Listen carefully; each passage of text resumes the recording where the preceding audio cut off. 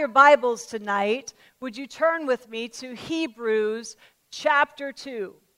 Hebrews chapter 2. Last week we talked about learning to be hearers and doers of the word, not just hearers only. We talked about how when we listen to the word, that word listen, the word obey, doesn't just mean to hear with our ears. It means that we need to do what we hear. We need to obey what we've been listening to. That if we're not obeying, we haven't really heard. Are you with me?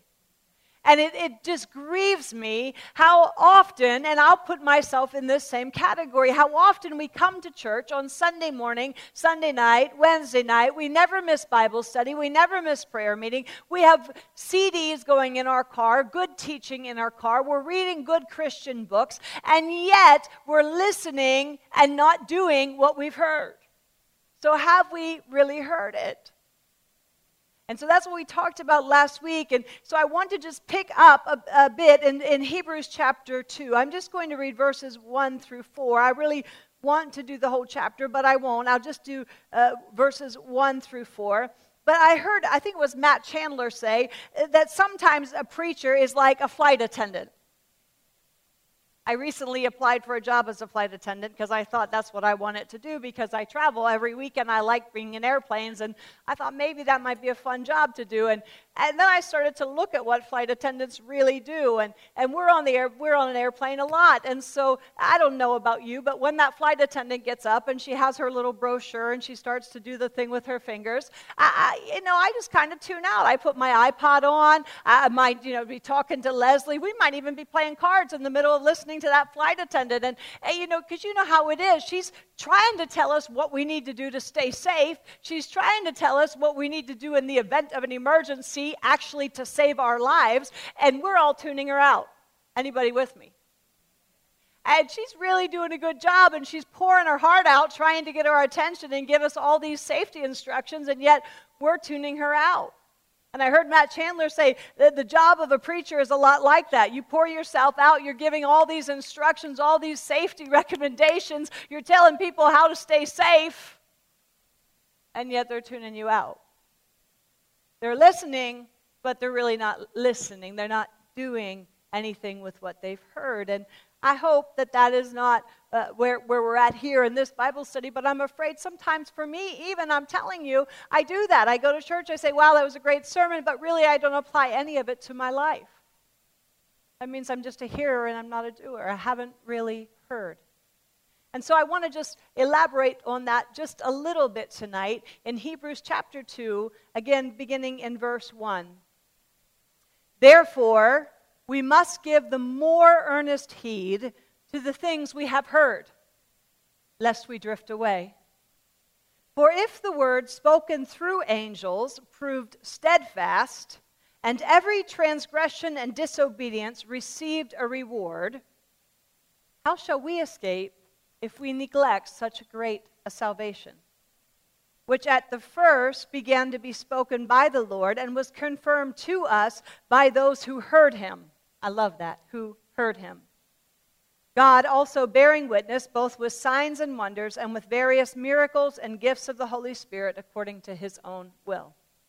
Look at verse 1. It says, therefore. Now you need to know that the writer of Hebrews, we really don't know who he is. Commentators are really, they really disagree of who probably wrote the book of Hebrews. But they know that he was probably a Hebrew because he has a lot of Old Testament knowledge. And he was writing to Jewish Christians. Now, that's really important when you begin to read through the book of Hebrews. And as we begin to explore chapter 2, it's important that you know that he was writing to Jewish Christians. He's writing to believers, not to unbelievers. Because you might be tempted to take these couple verses that I'm going to talk about tonight and say, but Ria, he was talking to unbelievers. No, I don't believe he was, and most commentators don't either. The people he was writing to, they were experiencing great persecution because of their faith in Christ. They were Jews, they were Hebrew believers who once believed, followed a Jewish lifestyle, and then came to Christ, came to the knowledge of Christ, and now they were Jewish Christians. But they came under all kinds of persecution because of that. I'm telling you, dear one, if you are not under persecution for what you believe, you don't believe enough. Say Ria. These are Jewish Christians who are coming under persecution because of what they believed. And so, because of that, they were tempted to return to an old lifestyle. I just wonder how many of you, you stepped out for Christ. Maybe you got made fun of. Maybe people were teasing you. Maybe people didn't like you so much anymore. And so, instead of continuing to embrace Christianity, to embrace being sold out, laid down lover of Christ, instead of that, you're tempted to just return to your old man because somehow you were more popular then. Or life was easier then. And so when that persecution comes, rather than embrace it, we're tempted to return to an old lifestyle. Even though it wasn't a good one, we're tempted to return to it. Well, that's where the Jewish Christians were when the writer of Hebrews wrote this letter.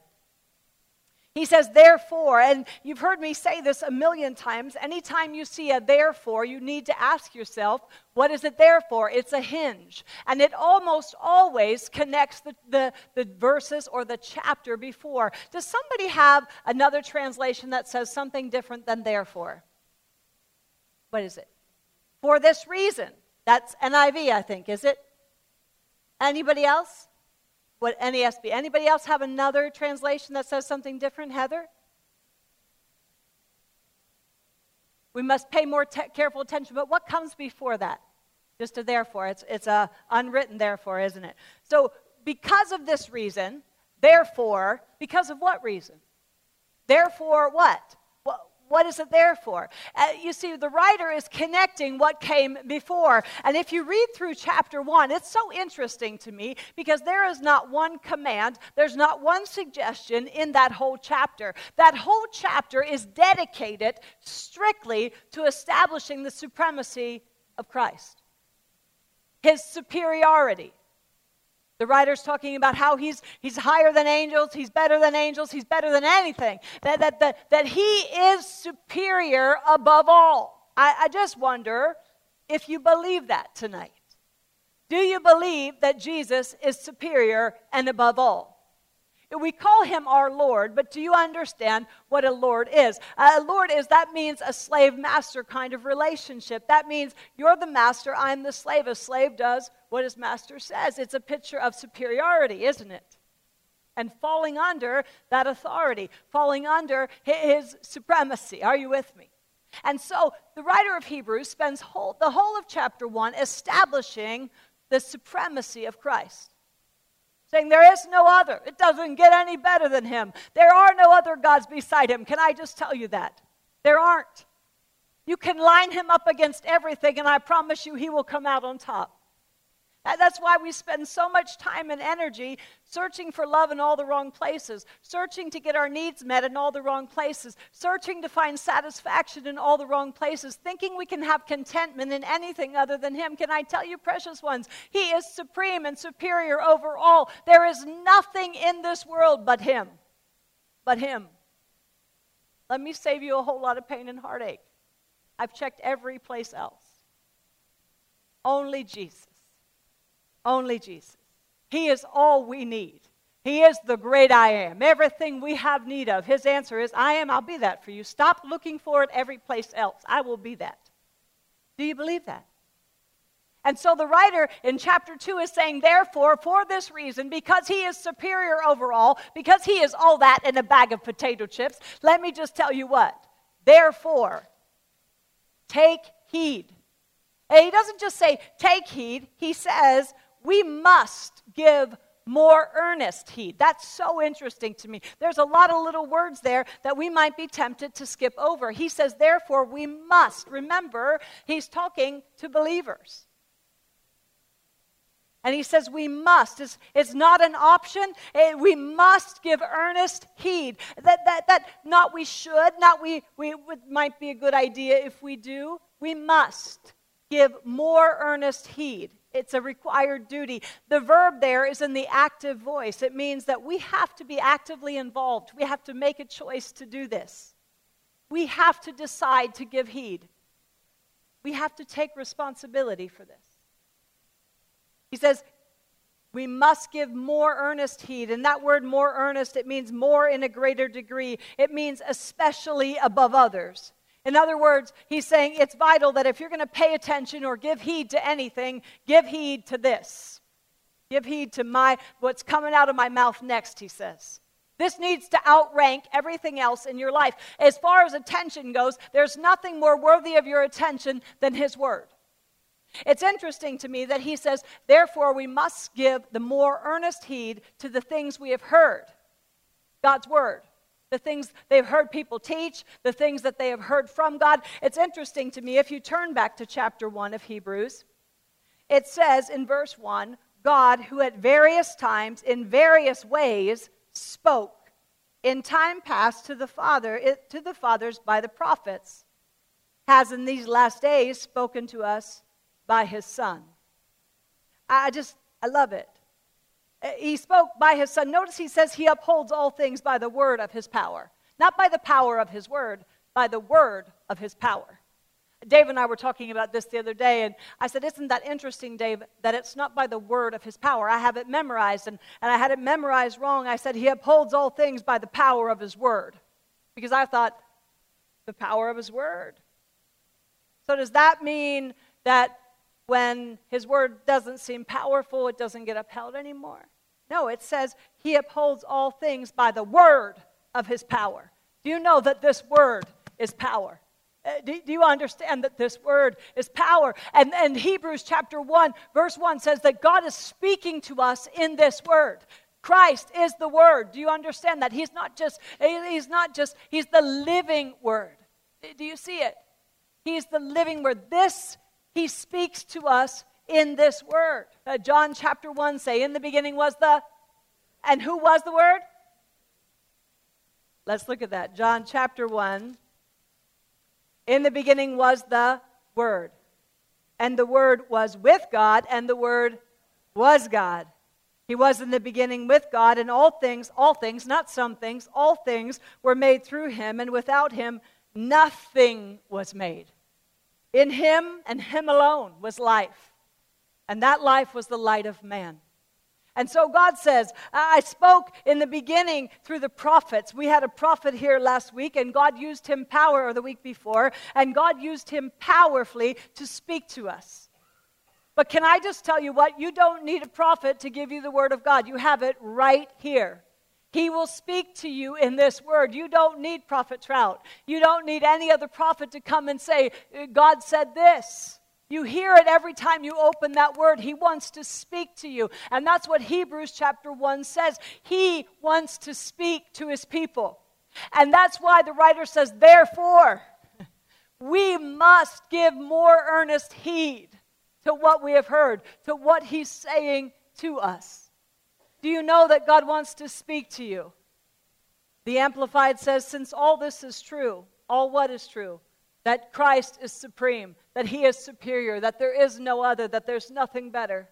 We ought to pay much closer attention than ever to the truths we have heard, lest in any way we drift past them and slip away.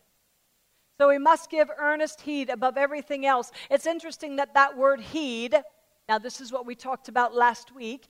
This word heed means to turn the mind to attend, to be attentive, to give attention to devote thought and effort to. And here's my very favorite, to be addicted to. Oh, he says, therefore, because Christ is supreme over all, because he wants to talk to you, because there is nothing better than him, it would do you really good to pay careful, earnest heed. Be addicted to this word. Anybody here addicted to this word? We're addicted to coffee. We're addicted to food. We're addicted to pornography. We're addicted to drugs. We're addicted to alcohol. We're addicted to shopping. We're addicted to gossip. We're addicted to a lot of things. But I wonder how many of us are addicted to the Word of God. You see, when you really understand that he wants to speak to you, you will get addicted to this. You'll go there to get a word in due season. You won't need to call your friend anymore to get some advice. You won't need to go to your counselor anymore. That still don't Don't get me wrong, you might need to do that. But I'm just telling you, he is the wonderful counselor. And when you open up this word, he will counsel you. He will speak to you. He will direct your steps. I promise you. I promise you.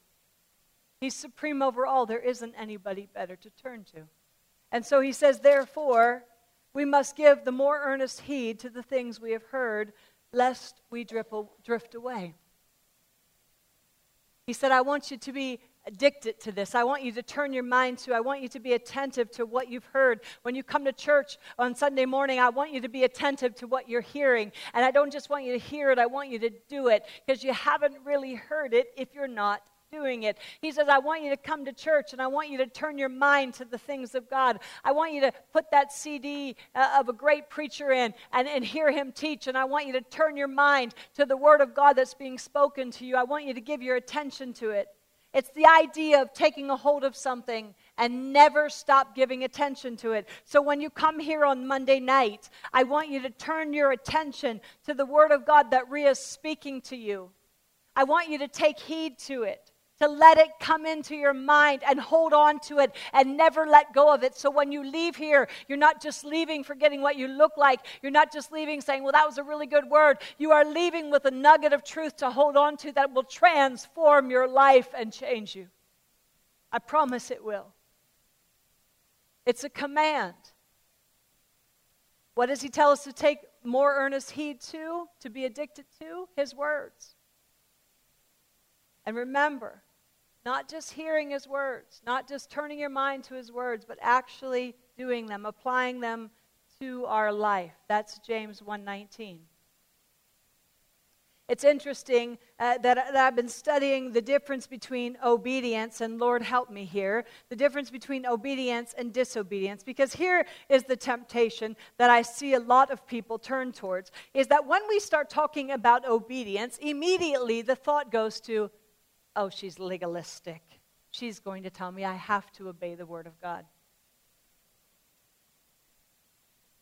So preachers are getting afraid of talking about obedience. Not this one. Not this one. Because that word in James, when it talks about listening and becoming not just a hearer but a doer, it's a picture of obedience. And it's obedience for your blessing. It's obedience for your good. Turn over to, let me just find it here. Turn over to Hebrews chapter 11, verse 9. I want you to see something that I haven't seen before. Hebrews chapter 11, verse 9. We're talking about Abraham here. Actually, let's back up to verse 8. Hebrews chapter 11, verse 8. By faith, Abraham obeyed. Somebody say, obeyed. This is New Testament. By faith, Abraham obeyed when he was called out to the place which he would receive as an inheritance. And he went out not knowing where he was going. By faith, he dwelt in the land of promise. He dwelt in the land of promise. I want you to see the reason that Abraham obeyed. Somebody tell me. Abraham obeyed when he was called to go out to the place which he would receive as a what? Inheritance. Abraham knew that there was an inheritance waiting for him. He didn't know what it looked like. He didn't know how he was going to get there. He didn't even know what was next on God's agenda. But he knew that God told him to do something. And if God told him to do it, there was an inheritance waiting. There was a promise connected with what God told him to do. And you see, he went out in the direction of the promise. He didn't go out in the direction of I have to obey God. And there wasn't any of that. It was God told me to do something. There's a promise connected to it. There's always inheritance in what he tells me to do in obedience. And so I'm going to go in the direction of that promise, in the direction of that inheritance, if you will. Are you with me? See, you're not following me, because if you were, you'd be really moved by this, because here's what I think happens. God tells us to do something. We open up his word and he speaks to us about something in our life. And we're like, I don't like that. If I have to forgive that person, if I have to be kind and compassionate, if I have to not gossip, if I have to not lie, if I have to not do whatever, I'm kind of comfortable in this sin, Lord. I kind of like it. It's comfortable. And so I really like going in the direction of my comfort. But Abraham, the Bible says that he left everything and he lived in tents for a very long time. Hello, Abraham, that was not comfort, was it? But you see, he was willing to forego comfort because he understood that if I just obey God, there's a blessing coming. Can I tell you, church, I really have had it with people saying, oh, she's being legalistic. She's telling us to obey God. What about grace?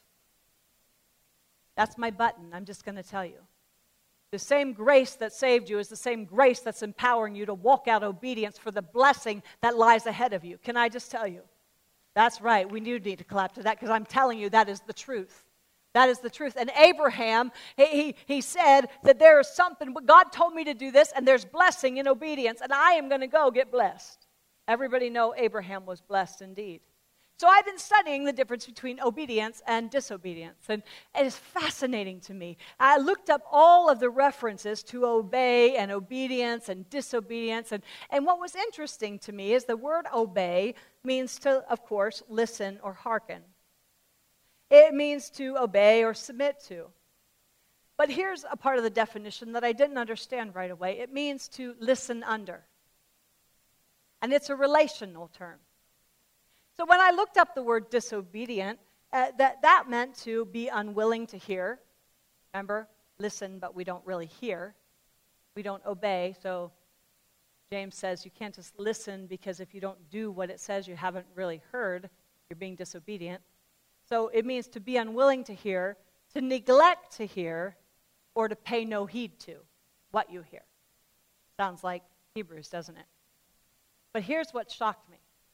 Are you with me? Are you staying with me? Because this, I might lose you, but stay with me, it's worth it.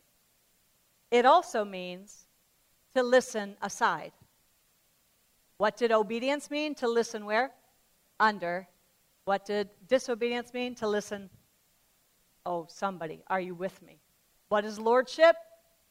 Coming under his authority, submitting to his word. Obedience means to listen under. I'm coming under his authority, and I'm going to not just listen, I'm going to do what he tells me to do. Are you with me? That's obedience. Disobedience just rocked my world. I had to call Leslie and say, can you just believe what this means? It means to listen alongside. Kelsey, come here.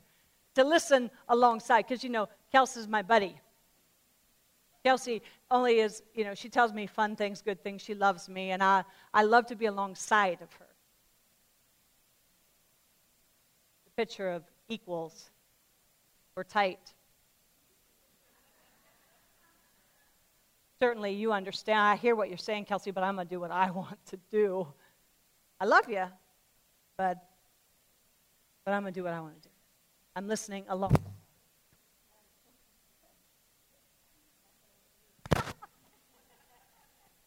Listening alongside. Anybody, did you catch that? Do you see what we do when we disobey God? We say, you know what, God, I heard you. I love you. We're in good relationship with you. But I have an idea about what's best for me. What I want to do. Disobedience to listen alongside, aside. Obedience to listen under. That is so good, isn't it?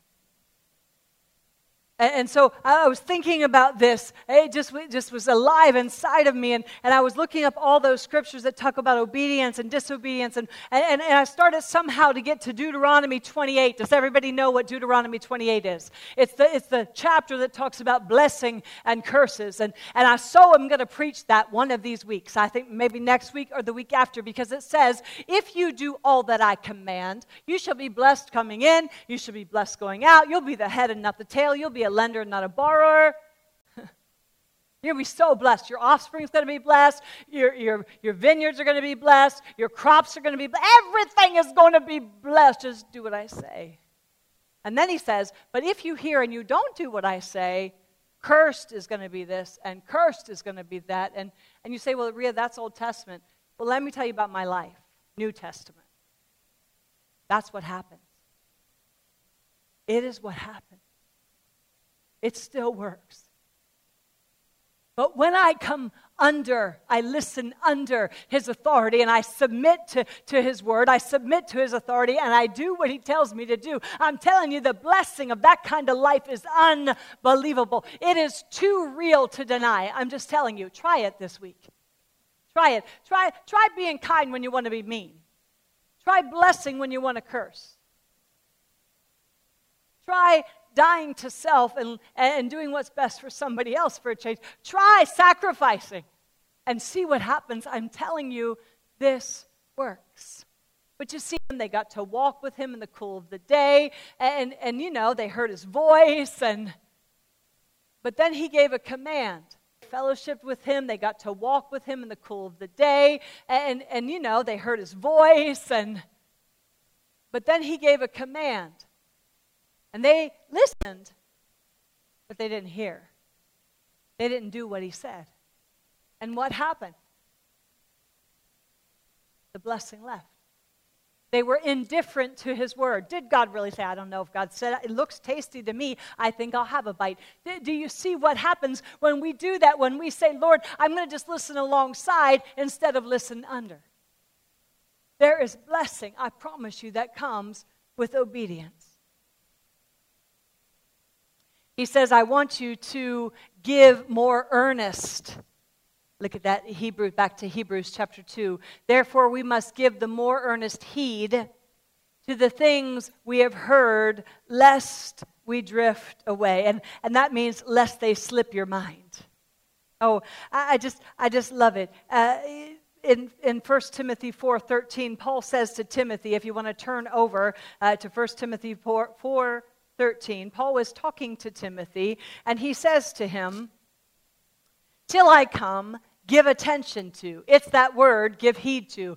Timothy, until I come, be addicted to reading, to exhortation, and to doctrine. I love it. And so the writer of Hebrews is saying something very similar there. He's saying, therefore we must give more earnest heed to the things we have heard, lest we drift away, lest they slip your mind. That word drift away is just interesting there. Drifting is subtle. A ship can drift from a shore and not even feel it, not even realize it. But if the ship is anchored, it's not going anywhere. And that's what this term is. For the Greeks, it was a nautical term, and it was a picture of a ship that had been anchored. Because remember, we're talking to who? Believers. Do you know that you have been anchored in Jesus? And so it's a picture of a ship that had been anchored, but guess what? The anchor was getting loosened by the currents and the tide coming in. And so it was starting to lift up, and the ship was getting loosened by the currents and the tide coming in. And so it was starting to lift up, and the ship was starting there. And he says, therefore, give more earnest attention, give heed to what you have heard, lest you drift away. Can I just tell you that we need to be anchored in his word? And what happens when we just hear and we don't do it, that anchor isn't as firm a grip in our life. That's why the writer was writing in Hebrews 1 about the supremacy of Jesus, about the superiority of Jesus. He's saying that's what you need to be anchored in. You need to be anchored that you know beyond a shadow of a doubt that his way is the best way. You need to be anchored beyond a shadow of a doubt that he's never going to ask you something that isn't for your benefit and his glory. You need to be anchored in the truth of the Word of God so that when the tides come, when the currents come and try to get you to shift, your anchor is going to be holding tight. And we do that by hearing and taking heed to what we've heard, by putting ourselves under good teaching, by putting ourselves in the Word of God day in and day out, morning by morning by morning by morning. The Bible says, early will you seek me. You say, Reed, that's legalistic. No, that's a lifeline for me. It is a lifeline for me. Ask Davy. It is my lifeline. I don't know how people do it. Because if I'm not anchored, I'm telling you, my ship will sail. It will sail. Smack dab to the pig pen.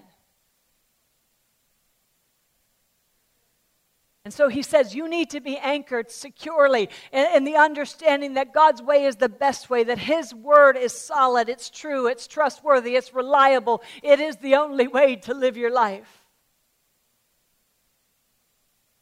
It's interesting, I sent that song that we sang just a few minutes ago to Kelsey this morning. It's an elevation worship song, and I just sent it to her because I had been listening to it as I was working today, and it was just getting deep in my heart. And Kelsey, do you have the words printed anywhere? Can you just grab them real quick? But I sent it to Kels because I love it, and I know she loves worship, and the song just ministered to my heart so much, and I just sent it for her information, and she said, I'm going to learn that and sing it. And I'm like, Kelsey, I didn't send it to you for that reason. It's okay. I know it's a lot of work.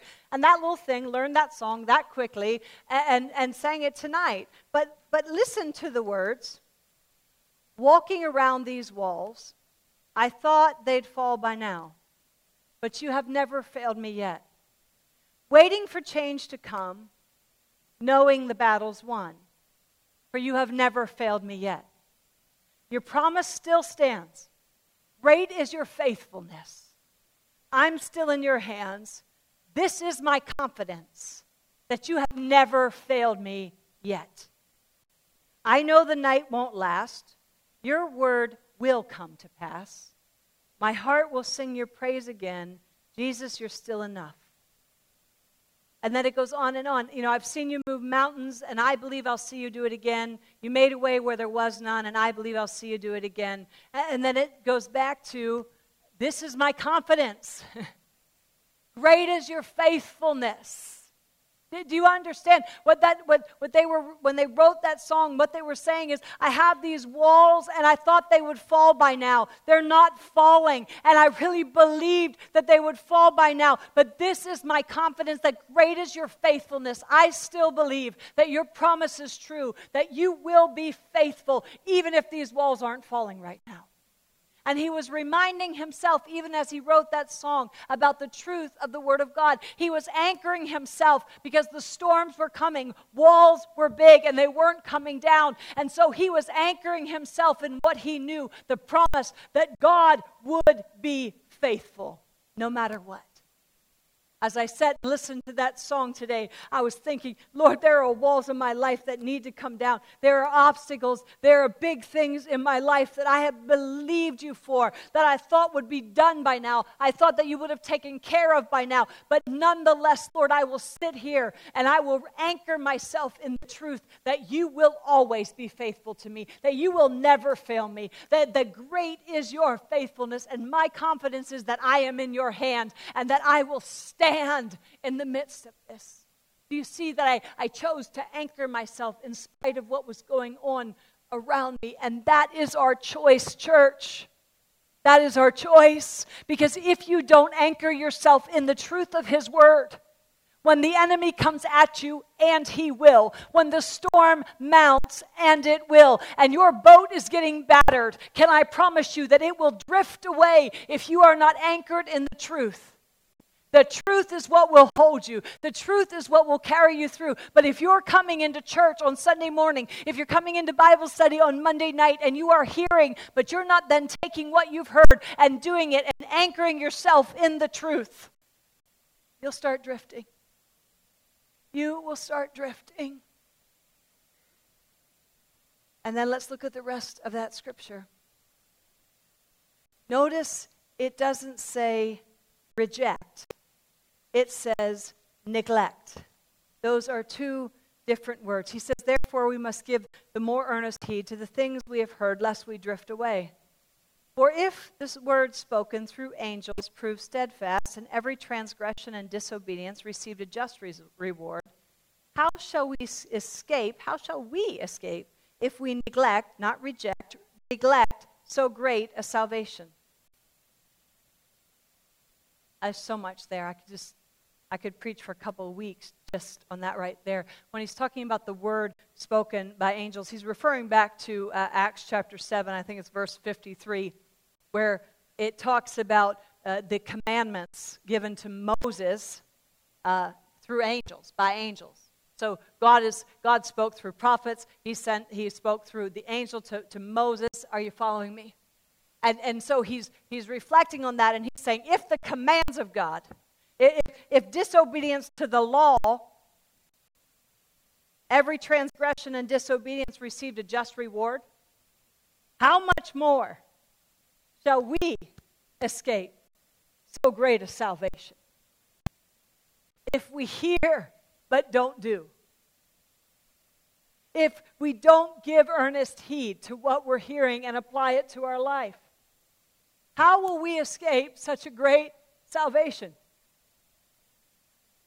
And then he says, which at first began to be spoken by the Lord and was confirmed to us by those who heard him. Can I tell you how seriously I take this? I think sometimes that you come here and you think, oh, she's off on a tangent again, and she's so passionate about the word, and she's a little much for me. She's a strong cup of coffee. But can I tell you something? With all of my heart and soul, the Bible says here that God spoke, and it was confirmed to us by those who heard him. Do you know how seriously I take hearing him? That I sit and I labor in this word so that I can stand up here on Monday night and tell you what I've heard so that you can give careful heed to it and get anchored in his word. Do you understand how seriously? I'm not just putting together a fine-sounding sermon with 3 points and a joke. I'm telling you. I could care less about that. I'm just telling you that is a work of man. And I sit and I labor over this word. I want to hear his voice. 3 times I thought I heard it. The 4th time I had it. I labored. I would have told you the first time I thought I had the message for Monday night. But he says it was confirmed. God spoke and was confirmed to us by those who heard him. I want to hear him. God also bearing witness both with signs and wonders and with various miracles and gifts of the Holy Spirit. And yes, those still are at work in the church today. He speaks and then he backs it up with preachers who preach it. He speaks and backs it up with signs and wonders and a movement of his Holy Spirit. He wants you to give heed to what he's saying. He wants it to get down deep inside of you and anchor you because storms are going to come. And you know what? It's not always a storm. Sometimes it's complacency. Tonight in prayer, we prayed against the spirit of complacency because you see, it's easy to get complacent. It's easy to say, I'm going to church, I'm going through the motions, I'm saved and going to heaven, hallelujah, I'm going to go do this on the weekend, I'm going to go to church, do my duty, and we become complacent. And our ship is drifting and we don't even realize it because we haven't been paying heed or giving heed or attention to what we've heard. We're told in Scripture to examine ourselves to see if we are in the faith. It's interesting, he said, how can we neglect so great a salvation? And that word neglect is interesting. When I was a little girl growing up, my dad had a garden. I hated that thing. Because every day I would come home and he'd be like, Rhea, it's time to go weed the garden. And I'm like, really? Do we have to do this? And my dad tended that garden every single day we were pulling weeds. Because you see, my dad knew if he neglected that garden, what was going to happen, and the weeds were going to grow up and they were going to choke out the good plants. And he understood that. Kendall. My house is neat and tidy. That's who I am. But Kendall's room, I don't clean. She's in charge of cleaning her own room. And I just have gotten to a point where if she wants to live like that, she can live like that. But I'm pretty sure that you have to jump from her door to her bed because she has so many clothing. She changes her clothing 6 times before she goes to school, and they're all on the floor after she does it. And I just was deciding that I'm not even sure I'm going to pick them up anymore. If they don't hit the hamper, they're not getting washed. And I thought that would hinder her, but she'll wear them dirty. And so really, she just neglects her room. And part of it is that she's just so busy, she doesn't have time to do it. And I don't harass her about it. It's her room. But boy, does it look neglected. If you come into my house, Leslie, you've been there. My house is neat and tidy till you walk up the steps and turn into Kendall's room. And then you're like, what tornado hit this room? And this is Kendall. She neglects her room. And it shows. And it shows when we neglect so great a salvation. Can I tell you what that word salvation is? It means well-being. It means rescue. It means deliverance. It means wholeness. Let me just get all the definition because I don't want to cheat it. But it's just it's a great. Oh Lord, where is it? Rescue, deliverance,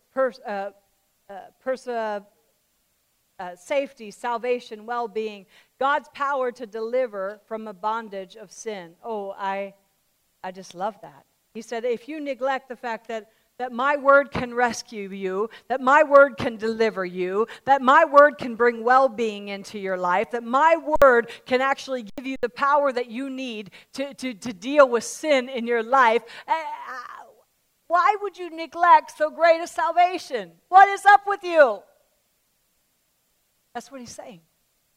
You have to give careful heed to what you're hearing, because those words will keep you from drifting away. And that salvation that God gave to you in Christ Jesus, that deliverance, that freedom will be found as you apply that word to your life, as you live that word in your life, as you get anchored in that word. There will be a deliverance that happens in your life. Don't neglect it. Don't neglect it. Tend to it. Tend to it. One commentator says that drifting away describes that carelessness of mind which, perhaps occupied by other things, is not even aware that it's losing ground. Protect it. Tend to it, this movement. Ray Stedman, one of my favorite commentators, says the danger being referenced here is that of a great loss occurring unnoticed. It's not intentional or necessarily purposeful, it's just neglectful. It's careless. And you don't even realize it. You didn't set out to be careless, it just happened because you neglected it. Poor little Kendall, she's probably wishing she had been here tonight, but she works at Starbucks, and Dave and I got her these 2 little rings. They weren't cheap rings, but she wanted them really badly, and so I think we got one for her birthday and one for Christmas, and so she was really chuffed with these rings, and she never took them off her finger, and they're cute little rings. And she came home last night, and she had her Starbucks apron, and it was just covered, and I said, oh honey, that needs to be washed. And so I took it from her, and I took her name tag off of it, and I know she always has a Sharpie pen in her pocket, and so I reached in to get her Sharpie pen, and 2 of her rings were in that pocket. And I said, oh, my Kendall, good thing we got these. And she said, well, there's a 3rd ring in there, Mom. I said, oh, no, honey, there's only 2 rings in here. She got the apron out of the washing machine, and she went through it again, and she said, no, there were 3 rings in here, Mom. I put 3 rings in here. And I'm like, honey, those are expensive rings just to stick in your apron pocket. And you know, she takes that apron off at Starbucks and walks to the car with the apron, and I said, I bet you need to go back and check your tracks. I bet one of those rings slipped out on your way to the car. And so she went out to the car from the house, and she checked the driveway on the way in, the steps, and in the laundry room, and she couldn't find it. And I said, well, you need to check Starbucks parking lot because it's probably slipped out of your apron pocket, and you were careless, honey. She's like, can I get a new one? And I'm like, no. You were careless with the one you had, and it slipped away. Now, she didn't mean it when she dropped those rings in her pocket. She was working, and she needed to have them off her fingers. And so rather than take the time to put them neatly away, she just stuffed them in her pocket thinking everything would be fine. It wasn't a careless act at that moment. It was, she was just doing what she needed to do. But the loss that occurred was major for her. She loved those rings. That's the picture. It's not you being careless on purpose. I'm going to defy God. I'm going to do my own thing. It's neglect. It's just not purposeful. Just slipped away like Kendall's ring. Didn't even notice it till it was too late. And he's saying, don't let it be too late. She should have anchored that ring in her pocket. She should have safety pinned it in or put it in her wallet, but she didn't, and it carelessly slipped away. And that's what he's saying. Can I tell you that some of you are drifting tonight, and you need to ask yourself, how did I get here? How did I get here? Don't neglect such a great salvation. Make sure that you're hearing and that you're doing what you've heard. I just want to read you what Albert Barnes says in closing, and it's a bit lengthy, but I really feel like it sums up this chapter so well because, see, some of you aren't really hearing because he's talking to believers here. He's talking to believers. And he's saying, don't neglect this salvation. He's saying, give heed to what you're hearing, lest you drift away and you neglect your salvation. You neglect your salvation. He's talking to believers, not unbelievers. So Albert Bond says, it is not merely if we commit great sins, not if we are murderers, adulterers, thieves, infidels, atheists, scoffers. It is if we merely neglect this salvation. If we do not embrace it, if we suffer to pass unimproved, neglect is enough to ruin a man. A man who is in business need not commit forgery or robbery to ruin himself. He only has to neglect his business, and his ruin is certain. A man who is lying in a bed of sickness need not cut his throat to destroy himself. He only has to neglect the means of restoration, and he will be ruined. A man floating in a skiff above Niagara need not move an oar or make an effort to destroy himself. He only has to neglect using the oar at the proper time, and he will certainly be carried over the falls. Most all the calamities of life are caused by simple neglect. By neglect of education, children grow up in ignorance. By neglect of a farm grows up to weeds and briars. By neglect, a house goes to decay. By neglect of sowing, a man will have no harvest. By neglect of reaping, the harvest would rot in the fields. Let no one infer, therefore, that because he is not a drunkard or an adulterer or a murderer, that therefore he will be saved. Such inference would be irrational, as it would be for a man to infer that because he is not a murderer, his farm will produce a harvest, or that because he is not an adulterer, therefore his merchandise will take care of itself. Salvation would be worth nothing if it costs no effort, and there will be no salvation where there is no effort put forth. You say, well, Ria, I'm saved by grace. Yes, you are. Not by works. Yes, you are. I heard a gentleman talk about how this is such a picture of a man drowning and somebody standing on the shore and throwing him a life raft and him saying, hang on to that rope until you're safely to shore. And that man holds on to that rope with everything he has until he's pulled safely to shore. Now, would that man get to shore and say, look, I saved myself. Look how great I am. I held on to the rope. No, he wouldn't say that. Would he say, look how great that rope is. It got me safely to shore. No, he wouldn't say that. He would say I just want to read it to you because this quote was so good. He said, he would never say that I saved myself by hanging on. He would say, that man saved me. I just hung on. The idea that you think you saved yourself because you held on is not true to fact. That's why Peter says in his second letter, make your calling and election sure. God has elected you and chosen you. Now make sure that by pressing on and going to maturity, by hanging on to the rope, you get safely to shore.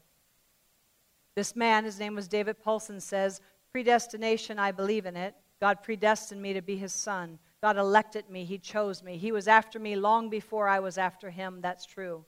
But nevertheless, I need to make that calling and election sure by holding on to the rope until I'm safely on the shore. God is doing the saving. It's not the rope. It's not my holding on to it. To say that the rope saves you or that you're holding on to the rope saves you is ridiculous. It is he who saves you. But he says, grab hold of this and hold on until I get you safe. There's safety in obedience. I'm just telling you. You can continue doing what you're doing and drifting. I can't stop you, but here's what I want to tell you. God's word is a fence of protection in our life. And just as I close, let me just tell you a story about my son Mike.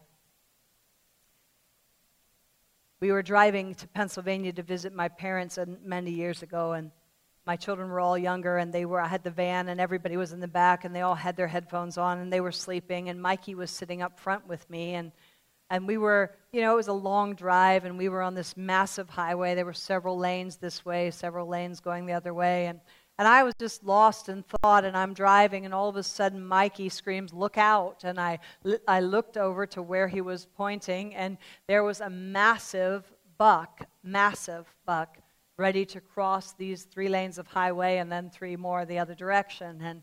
And Mike said to me, why in the world did he jump that fence? And I looked, and sure enough, the whole length of the highway, there was a fence. Big fence placed there, and behind the fence there was all kinds of wooded, beautiful area, and then a massive meadow for the deer could run freely in. And that fence was put there to protect the wildlife from jumping over and coming up on the highway. And you know as well as I do that deer was going to get smushed in no time. And it was interesting. Mike was saying, why didn't he stay behind that fence? Why did he have to jump the fence? And it was a major teaching moment for me. And I said to him, Mikey, do you understand that God's word is a fence of protection for us? Just like that fence was there to protect that deer from jumping over, knowing that there was danger on the other side of it. But that deer just had to see what was on the other side. And that was how I lived my life for a long time. I knew what God's word said. But I just thought it was keeping me from whatever was on the other side that had to be so much more exciting. Certainly, God was withholding from me. Certainly, God just didn't want me to have a good time. And I jumped the fence more times than I can even tell you. And every single time, it brought death. And it took me many years to realize that this was God's fence of protection for me. It wasn't his list of do's and don'ts to keep me from having life. It wasn't this legalistic set of rules that he wanted me to follow as this dictator God. It was his protection for me. And it would do me good to get anchored in that word so that I was not moved, so that my ship didn't drift out into danger. And that's what the writer of Hebrews is saying. And just like James said, we need to not just be hearers of the word. We need to be doers, because that man, remember what we said last week, that man will be blessed in all he does. And that's what Hebrews is reiterating to us here.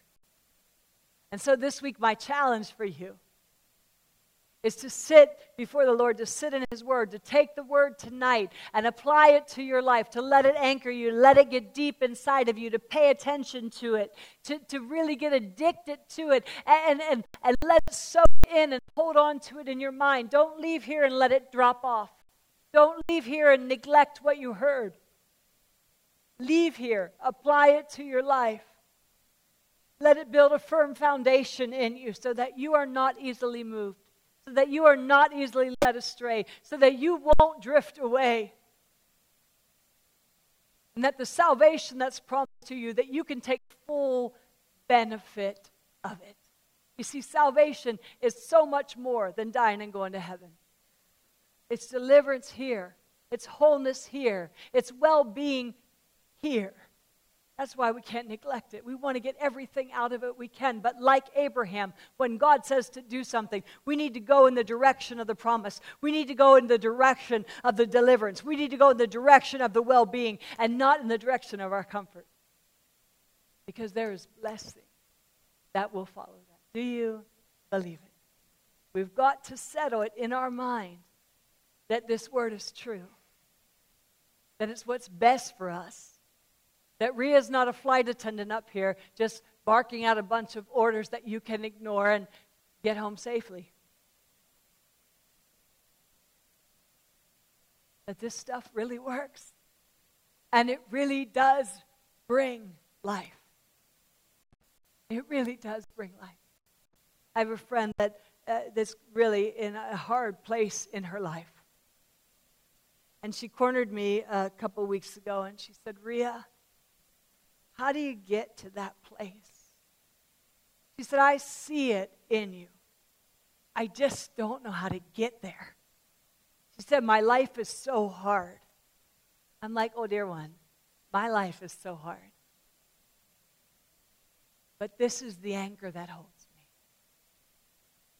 This is the anchor that holds me. I'm not just preaching to you. I'm not putting together a message to just entertain you. With all my heart and soul, I want to tell you, this is the only way. And it is the way to life. It's the way to blessedness. It's the way to prosperity and complete and total well-being. And so, Father, I want to pray for my brothers and my sisters. I pray, Lord God, that this week, that you would anchor us even more in your word. That you would firm up the foundation underneath us of your word. Lord, for those who are in a storm right now and their ship is getting battered and drifting away with the undercurrents, Father, I want to pray for them that you speak a now word, a ready word, a rhema word into their life this week that will hold them and steady them. Lord, for the people who have just carelessly drifted away because they have not given heed to what they've heard. Oh, they go through the motions, but they haven't given heed to it. They haven't applied it to their life and done it. I thank you that there's no condemnation for those in Christ Jesus. They're not leaving here condemned. They're leaving here with hope of new life. Father, I want to pray for those who open your word and they don't feel like you do speak to them, and yet Hebrews promises that you want to speak. Lord, I pray that this week that the veil would fall from their eyes and that they would be able to see the truth in your word like they never have before, and that they would hear you, Lord, that they would hear your voice speaking to them, because you are the living word. You're in the written word, but you are the living word. Let that word come alive in them. And Father, for those who have been neglecting their salvation, that they've been neglecting their relationship with you, that busyness has taken them away, that the gods of this world have lured them away, that disobedience, they don't want to do what you say, it's too hard, has lured them away. Oh, Father God, I thank you that today is the day of salvation. That today they can hearken your voice and not harden their heart. And you'll deliver them and set them free. Restore unto them the joy of their salvation, Father. Renew a right spirit within them. And Lord, I pray for all the distractions of this world. I pray, Lord, that we would not be lured away, that they would not cause us to neglect our salvation. But that you would fix our eyes on you, Lord, the author and the finisher of our faith. And that we would finish well, Lord. That we would not sit here and deceive ourselves saying we're not murderers, we're not adulterers, we're not drunkards. We just have been neglecting our salvation. Lord, sober us up there. Help us to choose the life that comes in obedience to your word. Bless each one, I pray, Father God, in Jesus' name.